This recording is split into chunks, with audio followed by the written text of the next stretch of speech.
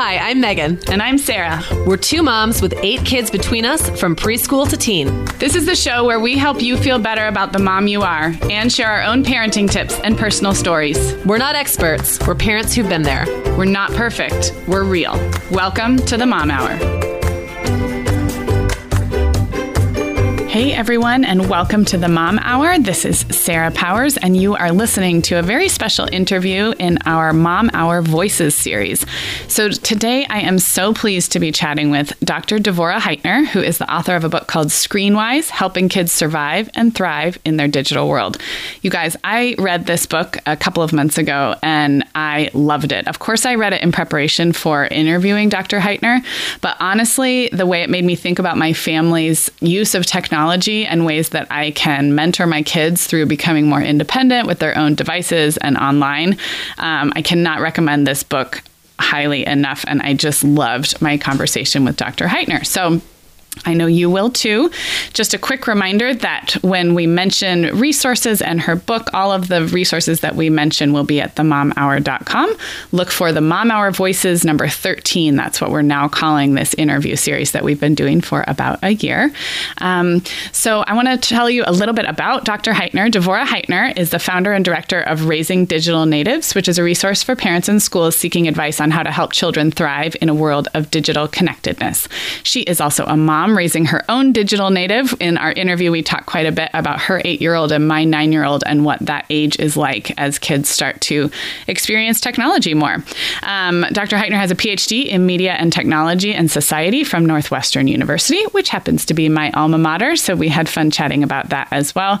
And she's an experienced speaker, workshop leader, and consultant on all things kids and tech. So I know you're really going to enjoy this conversation. Let's get right to it. Here is my interview with Dr. Devorah Heitner. Hi, Dr. Heitner. Thanks so much for being here. Thanks for inviting me. Yes, this is going to be so helpful to our listeners and I think a lot of fun. So as I mentioned when I introduced you, you are the author of Screenwise, Helping Kids Thrive and Survive in Their Digital World. And I honestly loved this book, so I'm so excited to talk to you about it. Do you want to just maybe start? I'd like to start with this term that you use, which is tech positive. Can you kind of define that for us and maybe give us a little context for your book? Sure, absolutely. So I work with schools and families around the country and a little bit around the world, and there's a tremendous sense of guilt among many parents who are wanting to do a great job raising kids in the digital age and feel like, any screen time is bad. If our kids are using technology, it's probably bad unless they're maybe programming a computer. So we have this sort of exception for STEM. Like if they're programming and coding, maybe that's okay. But anything else, if they're entertained by YouTube videos, that's probably bad. If they're watching TV, that might be bad. If they're, using social media, that could be bad. So there's a real concern among parents about technology and just an overwhelming shame that then keeps us from really thinking about our relationship to technology.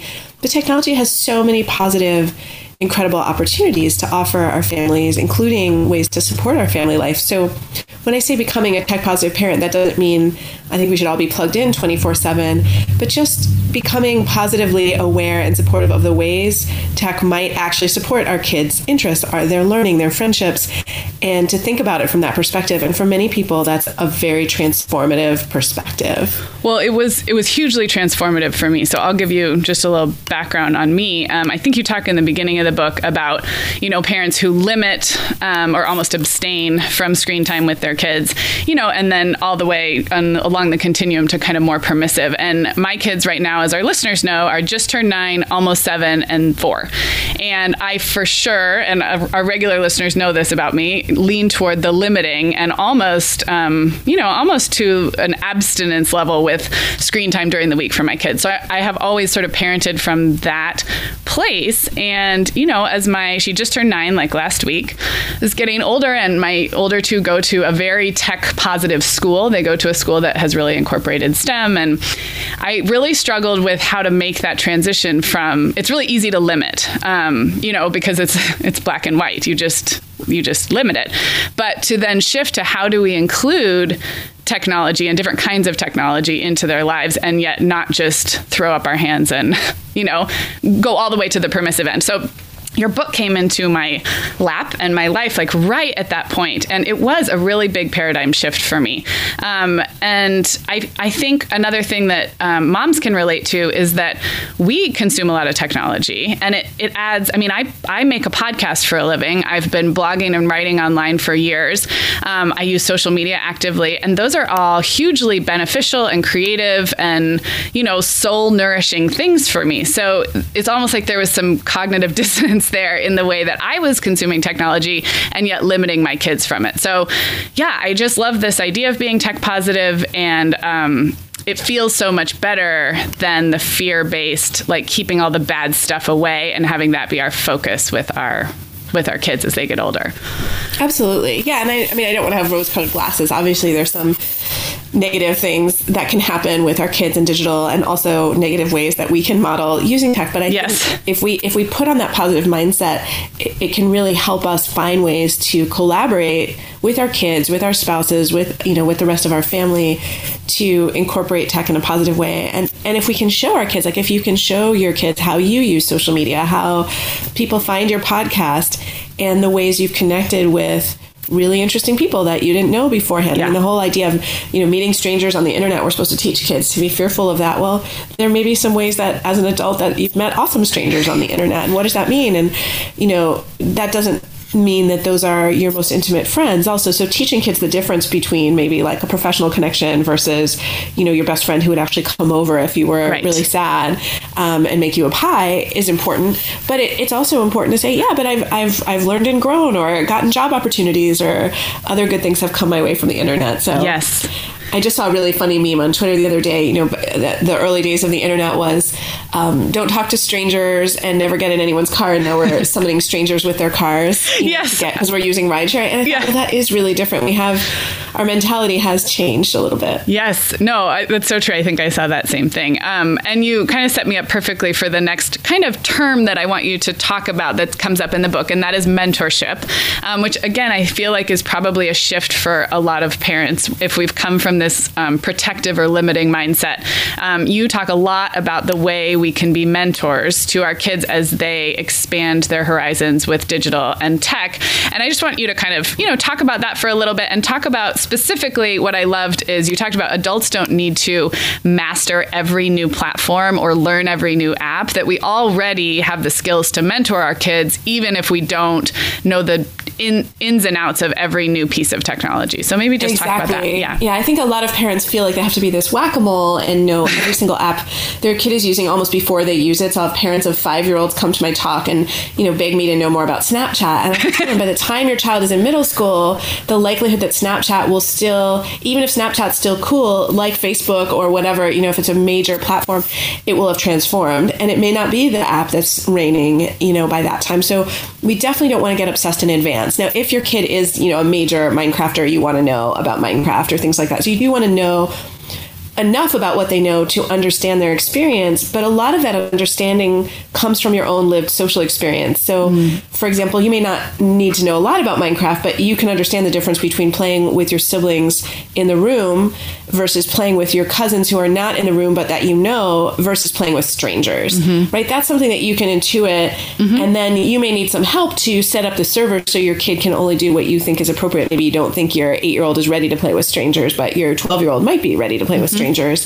But you can understand the differences between hanging out in a virtual space with people you know versus people you don't know without knowing everything about the game. Right. So I think that's really important for parents to recognize that, you have a lot of experience with conflict resolution. If you're still married to the same person you were married to last week, if you still have the same job that you had 6 months ago, then you're probably better at conflict resolution than your preschooler or even your middle schooler. So those skills are crucial, whether or not you've ever been in a group text with 40 sixth graders. Right. You can still imagine some of the potential issues that could come up in terms of conflict, in terms of exclusion, and you can help your kids navigate those experiences even if you almost certainly did not grow up group texting. Right. And you're so reassuring in the book, too, in how many things are the same, especially when you get into, upper elementary and middle school social dynamics, that the running themes of exclusion and inclusion and peer pressure and, all of it is still the same. It's just happening in a different space. So I found that really reassuring. But back to the mentorship piece of it for a second. I just wanted to circle back. One of the things you suggested was having your kids teach you about the places that they're interested in being online. Can you give a couple of examples of that? Maybe even with some younger kids as well as maybe the teens who have more freedom. Absolutely. I mean, even for younger kids, if they want to play a game and they say, oh, well, my friend plays Roblox. Well, okay, let's look at it together. Show me the game. I'm also going to do some reading on my own. I think parents need to take the pressure off themselves to say yes or no to apps in the moment. Most of us will want to do a little bit of research. So we can let our kids know that they're not going to get the green light in the moment, but they can show us what the app does. And that takes some of the pressure off us to be, getting a PhD in every app and instead say, okay, well, you've shown me what your friends are doing on Roblox, or your friend has shown me, or we've looked together at some YouTube videos of kids playing the game or watching the show or whatever it is. And that's really helpful. So that's definitely a great way to mentor. And then even asking kids as they get older to project out, like say they do want to be on that public server to play a game. Well, what are some of the things you can imagine might be a challenge, or what's a situation that would concern you if you were in a public server? What could happen where you would come get me or get out of the game? Get them to start to project those things. So rather than us giving them sort of a list of, hazards, horrible things. Yeah. That will give you a sense of your child's judgment and discernment, which you really want to know to be able to mentor them. Some of mentorship is teaching kids to repair. We all want to prevent things from going wrong, but some of it is actually, well, something has gone wrong. So how am I going to deal with that situation? Right. And what's an appropriate way for me to move forward? And we don't want to always panic. A lot of times parents will really panic when their kids have seen something that they wish they hadn't seen online. That's a very panicky moment. Yes. But as much as possible, we want to kind of roll with it, stay calm. And as if we need to freak out, we may want to remove ourselves from the conversation for a moment and then respond rather than react, which is probably crucial parent advice in any front. But I think in the technology front, it's so easy to say, well, I'm going to take away the device, or you're never going to use the internet again. And that's not always the best. No, and it does sort of close that door to the two-way relationship that's so important. If they're going to let us mentor them, there has to be a little bit of an element of trust there, I think.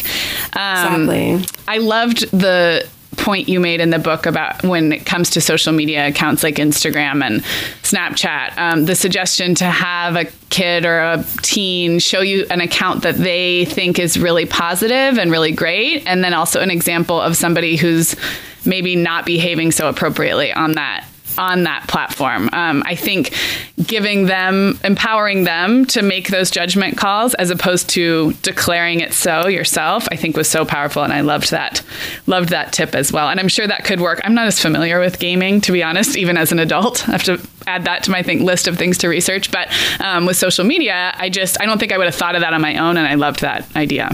Thank you. Yeah. I mean, another thing we can do is start to share some of our social media world with them. It's really interesting, though, because some of us may have, I sometimes get a little hung up on my numbers, for example, as like a sort of semi-public person. And then I have to remind myself this isn't really healthy. And I'm actually trying to help other people not crowdsource their popularity and be hung up on their numbers. So I wouldn't want to translate that for my kid. I wouldn't want to be like, well, I'm at this number of Twitter followers, but I really would like to be at this number, But instead to focus on what's a reason to be friends with someone online and what's another reason maybe not to be. Like if you have blocked someone or ceased to follow someone, maybe talking about that with a kid who's starting to be thinking about their own social media. Or if I talk a lot about in the book asking our kids permission before we share their image on social media. And that's another way to mentor our kids and to also give them a sense of the etiquette of sharing, that they should feel that they have the right to say no to sharing, and that they should also ask permission from friends before they share their picture. And one of the questions that might come up if you ask your kids before they share is, well, who is on your Facebook or who is on your Instagram? And that's a great question for kids to ask, because then it gives us a chance to talk about what's our criteria. Yeah. And that's so valuable, I think, because don't you feel like even with adults, it's very individual what we've decided. I mean, I feel like most people are in the middle on a continuum that goes all the way from putting your kids' bare bottoms and full names on the internet, down to not wanting them to have any digital footprint. And as parents, I think most of our listeners are probably somewhere in the middle. We share some images, but we're careful about what kind and all of that. So modeling that for our kids, as opposed to just saying, keep your face off the internet, I feel like is such a great way to, bring them in gradually into that world, and also be mindful of how we are doing it. Because I don't think, especially new moms, I don't think we think of our tweens, online image when we're posting baby pictures. But as you and I know, you have a 7-year-old and mine are 8-year-old, and mine's 9. It happens fast all of a sudden. Absolutely. Suddenly things are playing, on Musical.ly, which is a social app that kids can, do sort of karaoke style singing on, or there's a bunch. And even Google Docs, my second grader has access to Google Docs, and some of the more enterprising kids in his class were chatting on Google Docs at home. So yeah, it's crazy how fast you couldn't read a couple of years ago, and now they're chatting on Google Docs. So it's so watch true. Out, world. It's so true.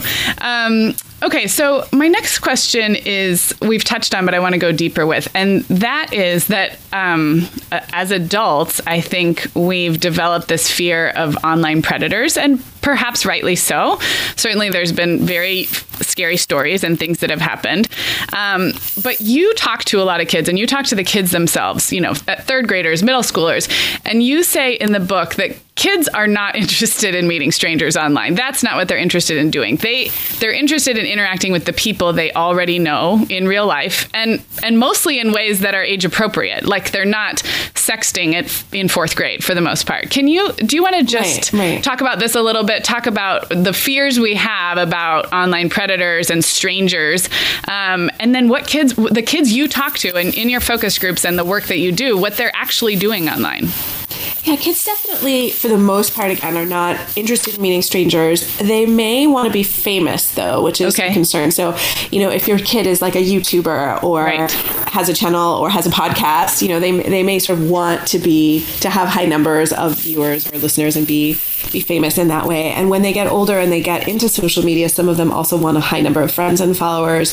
So that can make them a little bit less selective about who follows them. And also some kids think it's rude not to accept a follower. So we have to talk to them about, share with them that it's okay to have some of those boundaries. Right. But a lot of what kids do online is really an extension of their friendships. They want to see what other kids are saying and doing. They are kind of interested in trends. And so whether it's bottle flipping, which definitely was a trend that was extended by YouTube this year, or, other kinds of fashion trends, or some kids really like watching other kids put on makeup. Other kids like watching other kids game. So there's something very enticing, even for very little kids, about watching other kids. So those unboxing videos, which are just god awful on YouTube, are really like almost like porn for little kids, because watching another kid open a toy it's just really Megan and I can't remember which episode, but we had went into that in detail, how bizarre it is. And her daughter, who's your son's age, same age, went through a big phase of the unboxing videos. Yeah, there's something for me kind of icky about it. So I've been, it's content that I don't really like. I think it, can set our kids up to desire more material things and all that. But on the other hand, is it the end of the world? Just like if we watched a cartoon as a kid and it made us want the doll or the action figure, you know, that's a good opportunity then to have a conversation about commerce and have a conversation about making choices or, not always wanting the next material thing. So I think all of these things also present opportunities for our kids to reflect. Right. And then on the question of what they're actually doing online, can you talk a little bit about group texting? You spent a fair amount of this in the book, and my daughter is not group texting yet with peers. She just started being able to iMessage with family, and this is something I got from your book as a way to kind of baby steps. We set her up on a device that only works in the home, and she can use it at certain times, but we did set her up with her own iCloud account so that she can iMessage with her grandparents. It's really cute, like grandparents and aunts and uncles, and kind of practice really texting. Fun. And that is a great way to practice. And practice like ironing out misunderstandings with a very sympathetic. Yes, exactly. And I kind of prepped them too. I sent a big group text to the family saying, okay, you're going to start getting iMessages from a 9-year-old. And, and when I asked her what she most wanted to do with this kind of new freedom, it was the animated GIFs show. I don't know if you, like when you text and now there's like that little way you can look up funny GIFs. That's like what she wanted to do. It was very innocent. And, we talked about, I don't think there's any in there that are completely inappropriate, but there's some that are definitely more for an adult audience. And we talked about that. And, we definitely took baby steps, but it was very cute. But sorry that I digressed a little. You do talk quite a bit about group texting as a way for kids to sort of hang out virtually. And I'm thinking kind of like the tween age. Exactly. Do you want to just talk about what you've... Fifth, sixth grade. Yes, exactly. Maybe talk about what some of the dynamics of that would be different than what we remember about how we hung out with our friends in that age range. Well, it's a really sort of darned if you do, darned if you don't situation for kids in group texting, because they find it really annoying, because when you're in a conversation with 40 people, your phone's going to go off, all the time, constantly, with a lot of very empty messages like, hi, what's up, nothing. And so what happens is it's kind of, annoying and distracting to be part of it. And especially if your child also has homework, maybe on his or her laptop or a family computer, and alerts are set up, they're going to be distracted by those. But no kid wants to be left out of the group text because the other 40 kids in 6th grade are on it. Right. So it's a kind of difficult situation. Many kids, I work with kids at schools, and one of the exercises we often do is inventing apps to solve some of the challenges of tech. Kids are really creative in coming up with these apps that solve some of these problems that they experience in their day-to-day life, and getting out of group texts in a way that other people won't know that you've left is one of the problems that kids often try to solve with an app. So, or an app that will sort of pause the group text, but let you kind of duck in and out as you see fit, but not completely get out. Because they want to make sure that nobody's talking about them. They want to make sure they don't miss anything really important, but they don't really want to get an alert every 3 seconds on their phone. And the quality of the conversation you can have with 40 people or even 10 people on a group text is very low. So it's not like you're going to have any deep chats. One challenge that kids can face is that what do you do if someone's talking negatively about someone else? And that person may or may not be on the group text. So sometimes you don't know who's on the group text because you see all the phone numbers and you don't know. So sometimes someone's being talked about and they're right there to see it. And that's obviously a bad situation and uncomfortable. And kids run into that. And then sometimes someone who's not there is being talked about. And sometimes kids' urge in that situation is to screenshot it and share it with the peer that's being talked about, which is not a great idea. So group texting is a little fraught. It's not that fun. Most kids get over it by high school or even later in middle school. Like, most, 8th graders are not as hot to group text everyone as 5th graders. So it is kind of the first thing kids will want to do. Like, they get a phone and they're going to want to text everyone. So we need to help them manage that urge. Understand that if they text someone they don't hear back, they shouldn't text again and again. Yes. So if as a parent, text is annoying, we may want to help them to turn on Do Not Disturb or just have time where their phone is away. So what I'm almost hearing, and you can correct me if I'm kind of misinterpreting, but as a parent, then we're really guiding them on some of like the social etiquette and some of the norms and the rules more than we are looking over their shoulder and policing what they're writing and, all of that. It sounds like they almost need more help with some of the built-in rules and all of that. Exactly. I'm not sure if I'm ready for that with a 3rd grader. I think I'm going to put that one off for a couple years. A lot of work. And I think parents get their kids a phone thinking, it'll be so convenient that one time I'm late picking them up at soccer practice.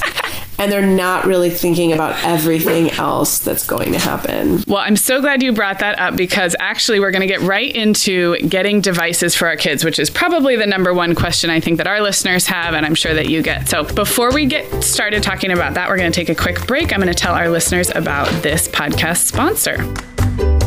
This episode of the Mom Hour was sponsored by Storyworth. You guys know how every family has those stories that get passed down from generation to generation. A lot of them are funny stories. Maybe you've even started to tell your kids the ones that involve your grandparents and your parents and your aunts and uncles. Well, Storyworth makes it easy and fun for your loved ones to share these stories with weekly emailed story prompts, questions you've never even thought to ask. At the end of the year of these emails, they'll get their stories bound in a beautiful hardcover book. It's a way to strengthen your family bonds and get to know your loved one in a whole new way. I have been using Storyworth with my parents actually for the last couple of months, and this process is so fun. So the way it works is you purchase a subscription for someone you love, and each week Storyworth sends them an email with a question about their life. Now you have the ability to modify these questions or even submit your own. I've been using the ones that Storyworth provides because they're so interesting. The first one asked my mom about how she got her first job, and I found out that she picked raspberries as a middle schooler in Oregon, and I didn't even know this story. And she had so much fun writing it down. You know, I can really see how this book at the end will be a great way for my kids to learn about their relatives and their grandparents, and it's just such a great idea. Family stories are so important, I know, in my family in particular. So this is a great gift for Father's Day coming up, or, you know, if you have a relative who's getting on in age and you really want to preserve those stories, people can also call in their stories and record their voice speaking them instead of writing them down. You can add pictures, you can go back and edit, and if you don't want to keep up with the week-to-week pace, you can always skip a week and go back later and add. So it's all customizable and it's all completely up to you. So we are really excited to be working with Storyworth for this episode, and if you would like to get $20 off your subscription that you're gifting a relative of yours, visit storyworth.com/themomhour when you subscribe, and you will get $20 off. Head to the show notes at themomhour.com, and we will link to that and also provide some additional information about Storyworth. So thanks so much, Storyworth, and let's get back to the interview.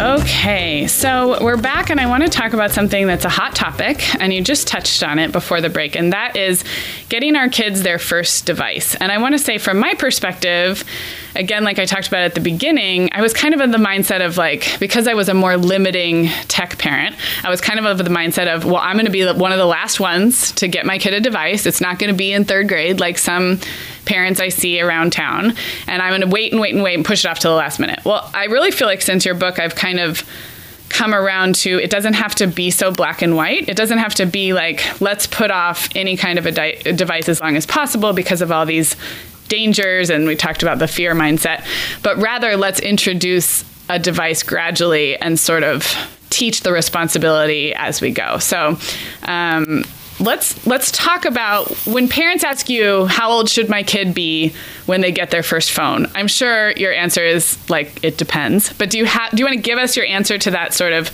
common question, and then we'll go into more detail? So, and parents do ask me that all the time, because their kids are asking them for phones from, it seems like practically since they can talk. I mean, it's sort of amazing how kids are really attuned to that. And I would tie it to other readiness for independence. Can your child walk to school independently? Can they care for a sibling or another younger child in another room while you're home? You know, I wouldn't necessarily say your child has to be ready for like a full night of Saturday night babysitting before they have a phone, but could you send them downstairs to entertain your neighbor's 5-year-old for a few minutes? Could they make their own lunch?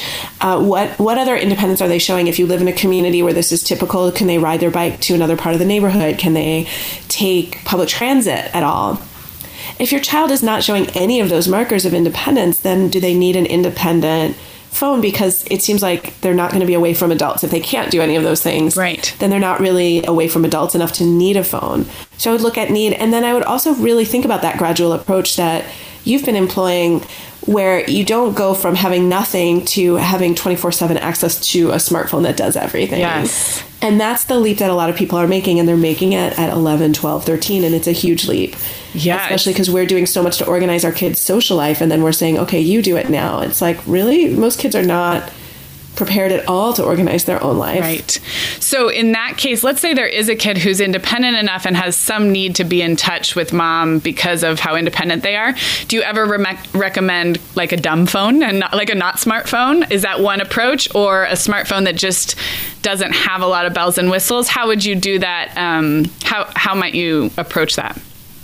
Right. I mean, there's so many interesting options. You could go smartphone, but it only works in Wi-Fi, but then your kid can't necessarily text you when they're walking home. Yes, that's where we are right now. But again, right. It works for us for right now. Yeah. You could go dumb phone, and then, they can call you from soccer practice and they can group text potentially, but they can't do certain other things, including they can probably take pictures and share them too, which is a whole other set of responsibilities, but they may not be able to check social media, or they may not be able to use mapping. I mean, there's a lot of things that dumb phones don't do. People say now that it's harder to get dumb phones, which is somewhat true. The options are somewhat limited there, but it's certainly possible. You could also have a phone that you check out to your child. It's not really their phone, but for certain situations. Right. Like only for a situation where they're going away for the weekend with their grandparents, or only if they're at the, non-custodial parents' house, or only if they're going away on a school trip. Now, the school may have other thoughts. A lot of schools are trying to shut down phones from kids on school trips, so that's a whole other ball of wax. But just to say, like, if your child is going to be late at softball practice and walking home, at dusk, and you want them to have a phone for that, but not all the time, you can absolutely say, well, this is a family loaner phone that people use for emergencies. Right. I like that idea. And what kind of... and I'm sure this is so family specific, but what kind of rules or expectations do you see parents successfully employing at the start? Like, I think we've seen those cell phone contracts that get floated around. Again, I think it so depends on the situation, but are there some basic best practices that once we're turning over this phone, is it that parents can have the right to check in to see what's on the phone? Is it that it gets turned in to a drawer at night? Are there some core rules that you think work well for families when they're just starting out? Well, I would definitely think a lot about not doing 24 access for any kid to any connected device. So, I used to put my toddler to bed with an iPad in the room playing music. And now that I have an 8-year-old, he doesn't go to bed with his iPad in the room. And it's not even his iPad. Right. It's our iPad, and he doesn't have the password. So we could, put it in his bedroom overnight playing music, but he might stay up all night trying to figure out the password, which would be a problem. So we don't do that. Yeah, that makes sense. I'm sure this also is probably a great time for parents to examine their own phone behaviors, because as soon as you've got one in the hands of your tween, you realize what your own habits are.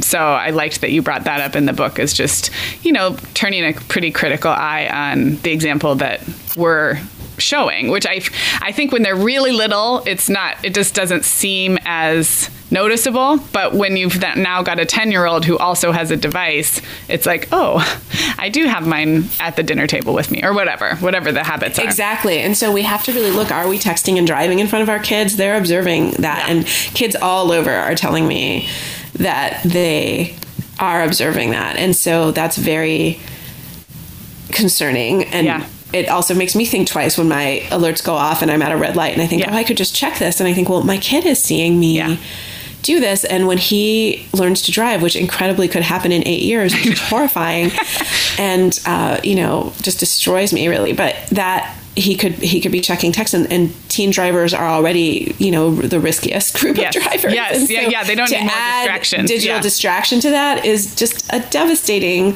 combination. So that's a huge issue to me, is distracted driving, but even distracted living. I mean, I used to just answer my kids' questions looking over the top of my laptop, and now I close my laptop and put it away when he talks to me.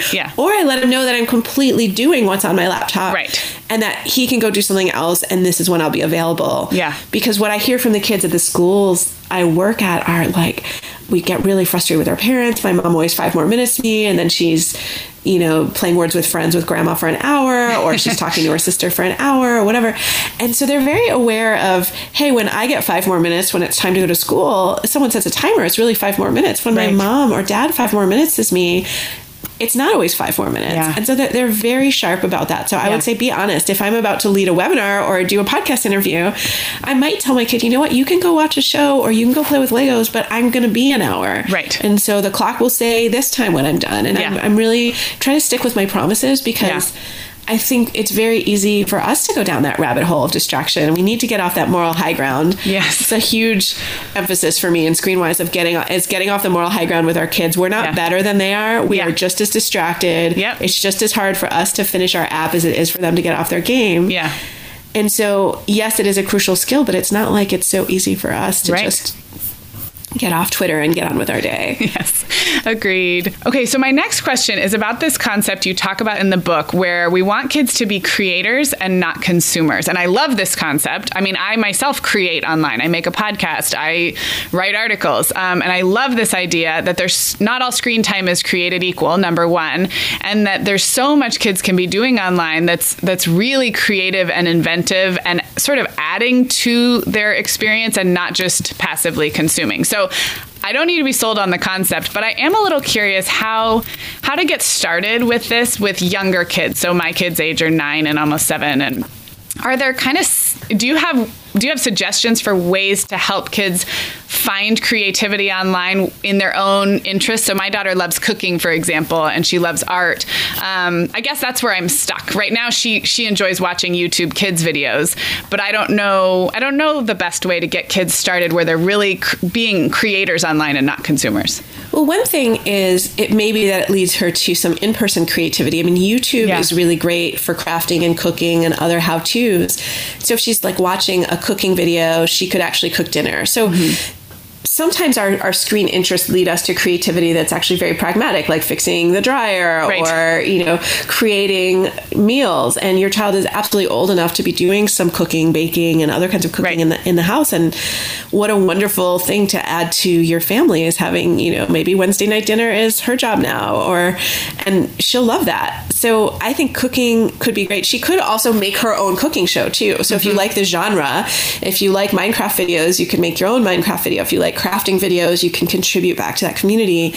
And seeing that you're doing that as a podcaster is a really great example of, hey, not only do I listen to people's podcasts, but I also make my own podcast and I get ideas from other people and I share those ideas, and I'm in a community. And so some of us might be a community of knitters, and maybe we share our pictures of our knitting. And so, I mean, I think that, people joke about being a Pinterest mom, and I'm sort of the opposite of that. I mean, someone actually the other day said I'm an Amazon mom, not a Pinterest mom. And I was like, oh yeah, I'm right there with you. I'm going to order that thing.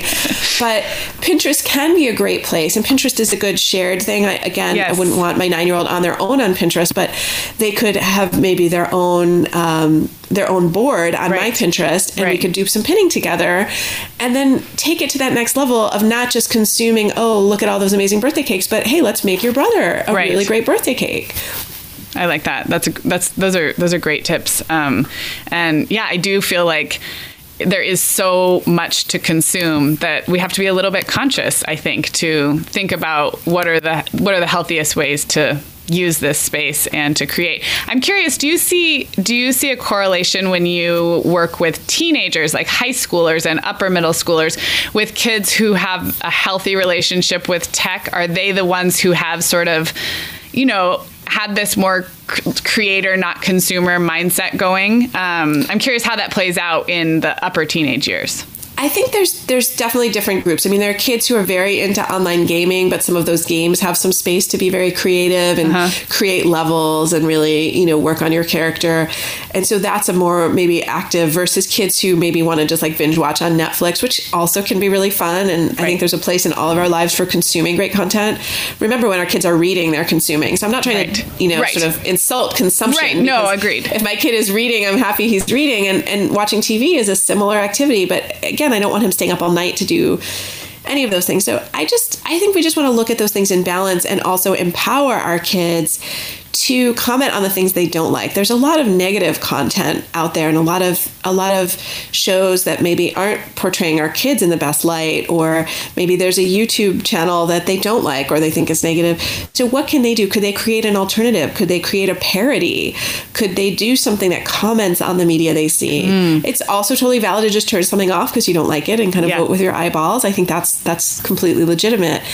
But I think we want to see our kids commenting and engaging. And when I see kids in social media intervening, years ago when Instagram beauty contests were a trend, which thankfully I think it has faded as a trend, there were kids who would post, girl positive, inner beauty positive memes in response to seeing beauty contests posted. And that's certainly one positive response. Right. No, I love that. It's using your voice, for good, for sure. I wanted to ask you about these fears that we have or that are put upon us sometimes about our kids' digital footprint, that, by the time they interview for their first job, people are going to be looking up pictures of them. And again, this sort of really fear-based mentality. In the book, you talk about digital footprints and you talk about why they matter, but I think you do a really good job of sort of dispelling some of those fears. Can you go into that a bit? Absolutely. I mean, so when I was getting my PhD at Northwestern, I worked at admissions, and we were not looking at kids' middle school selfies to decide if they could go to Northwestern. That's a great I think example. That's really important to understand, that it's not... We don't see kids' digital footprint going back to the baby pictures that we shared, right, or the silly selfies that they share in middle school or whatever.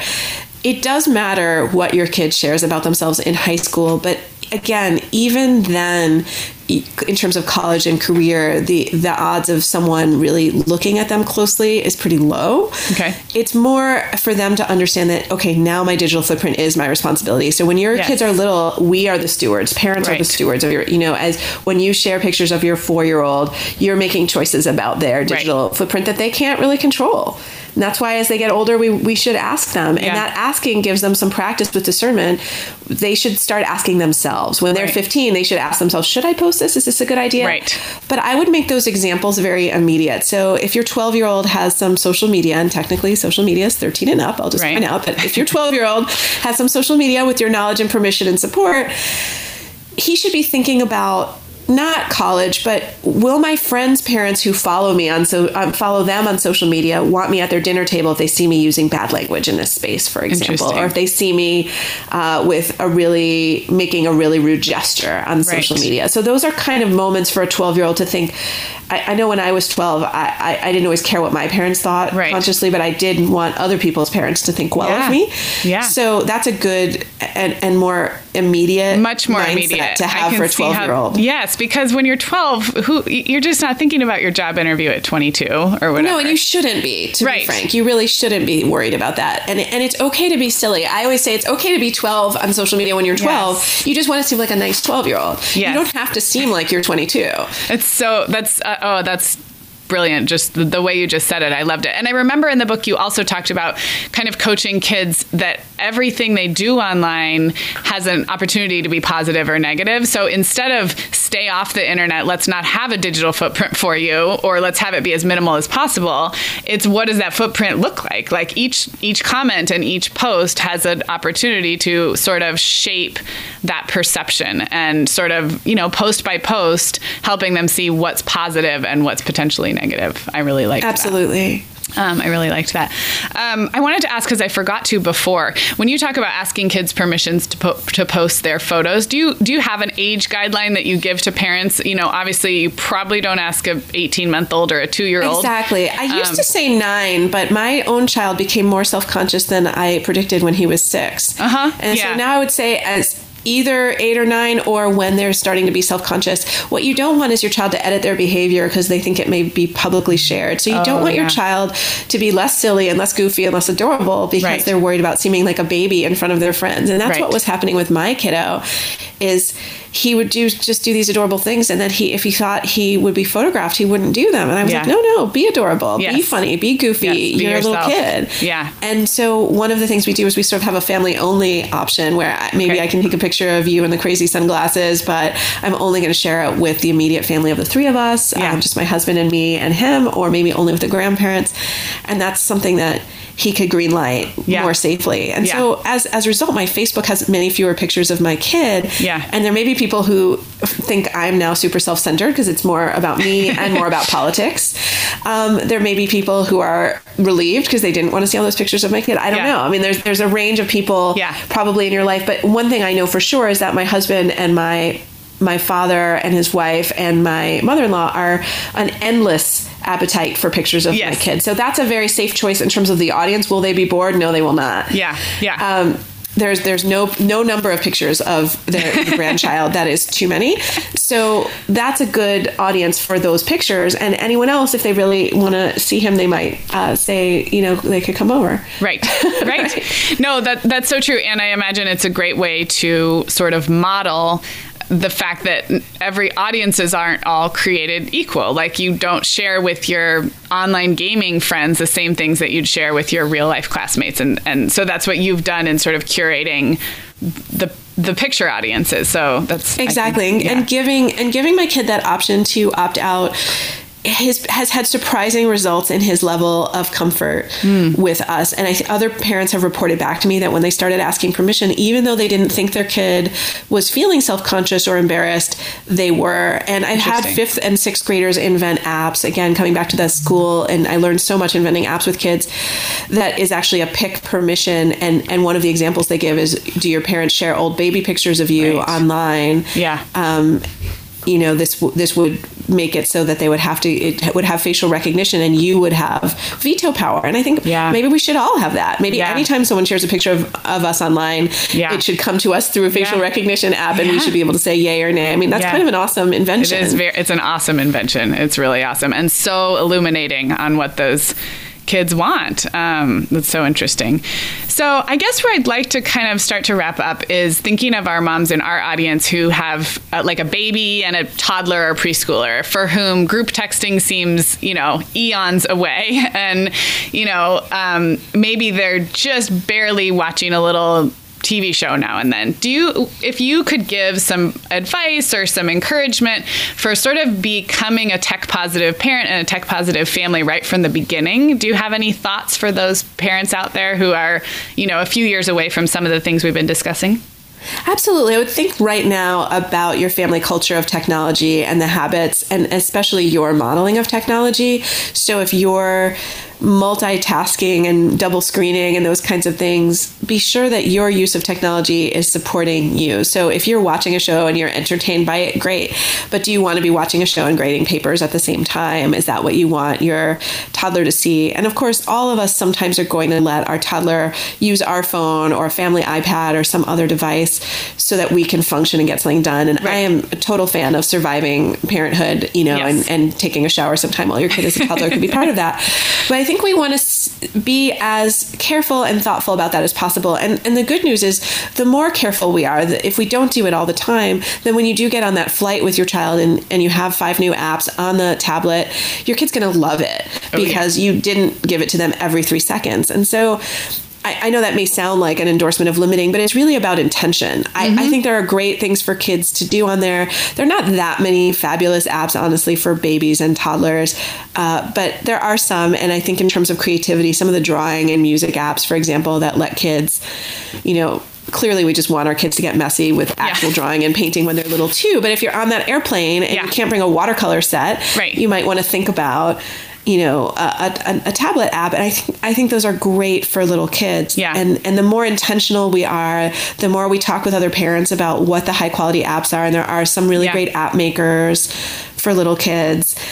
And unfortunately, the bar is kind of low, right? The education part of the App Store has some junk in it. Yeah. And so that's where you do want to maybe follow someone's blog, like, follow Geek Mom or follow some of the other, I can give you some other blog links. Yeah, let's definitely link your audience to some. Because there are some parent bloggers that all they do is review apps. Yeah. And you might find some really great finds for your little kids there. And especially at a younger age, we want the apps our kids to use to pass a fairly high quality test. Yeah. And there are so many good apps that there's no reason for our kids to play with junky apps. Right. The other thing I know that was really helpful to me, and I was a more limiting parent, so I 100% agree that when you bust it out on like a sick day or an airplane, it works wonders because it's like, they haven't had it. But the other thing I will say that really helped me was not using it as a boredom buster when we were in waiting rooms or restaurants whenever possible. I think my exception was like if someone was super sick and we were waiting in the doctor's office exam room or something. But because that's such a slippery slope, and I think it's really hard to backtrack from that. So I'm agreed. I want moms to get a shower. I want parents to be able to have a conversation at the end of the day.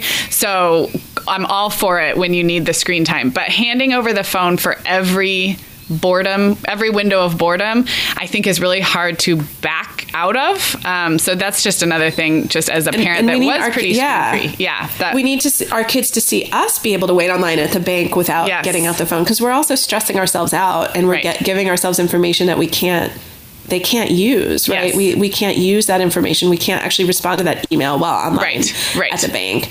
So our kids need to see us keep it in our pocket a little bit. Yeah, and I think it just takes, it's just a habit as a parent. If the habit is handing over the phone, that creates one set of behaviors and expectations. If the habit is you keep a tote bag full of books or coloring books or something in the car so that you have it, then you're just setting yourself up for that being the expectation. So I think that's another thing, that if you start out that way, it's so much easier than if you have to wean them off of the expectation that you hand over the phone. So, but I'm with you. No guilt about occasionally handing over the phone for survival. No, I think that actually acknowledging that that's very effective. And when I need my tech time, I might give my kid extra tech time because, hey, I'm doing this other thing, but being really honest with him that that's why too. Yes, absolutely. So I have a very transparent relationship with my kid that way. Yes, absolutely. I love that.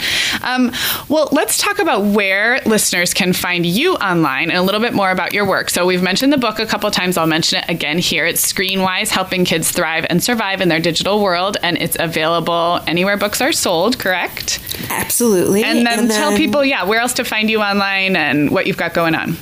Sure. So I blog at raisingdigitalnatives.com, and that's also where my contact me is if you want to bring me to your community to speak or do that kind of thing. And I have a special gift for the Mom Hour listeners. So if you go to raisingdigitalnatives.com /the Mom Hour, you should find a little link to 12 things every parent should know about helping children thrive in the digital age, and that's an ebook.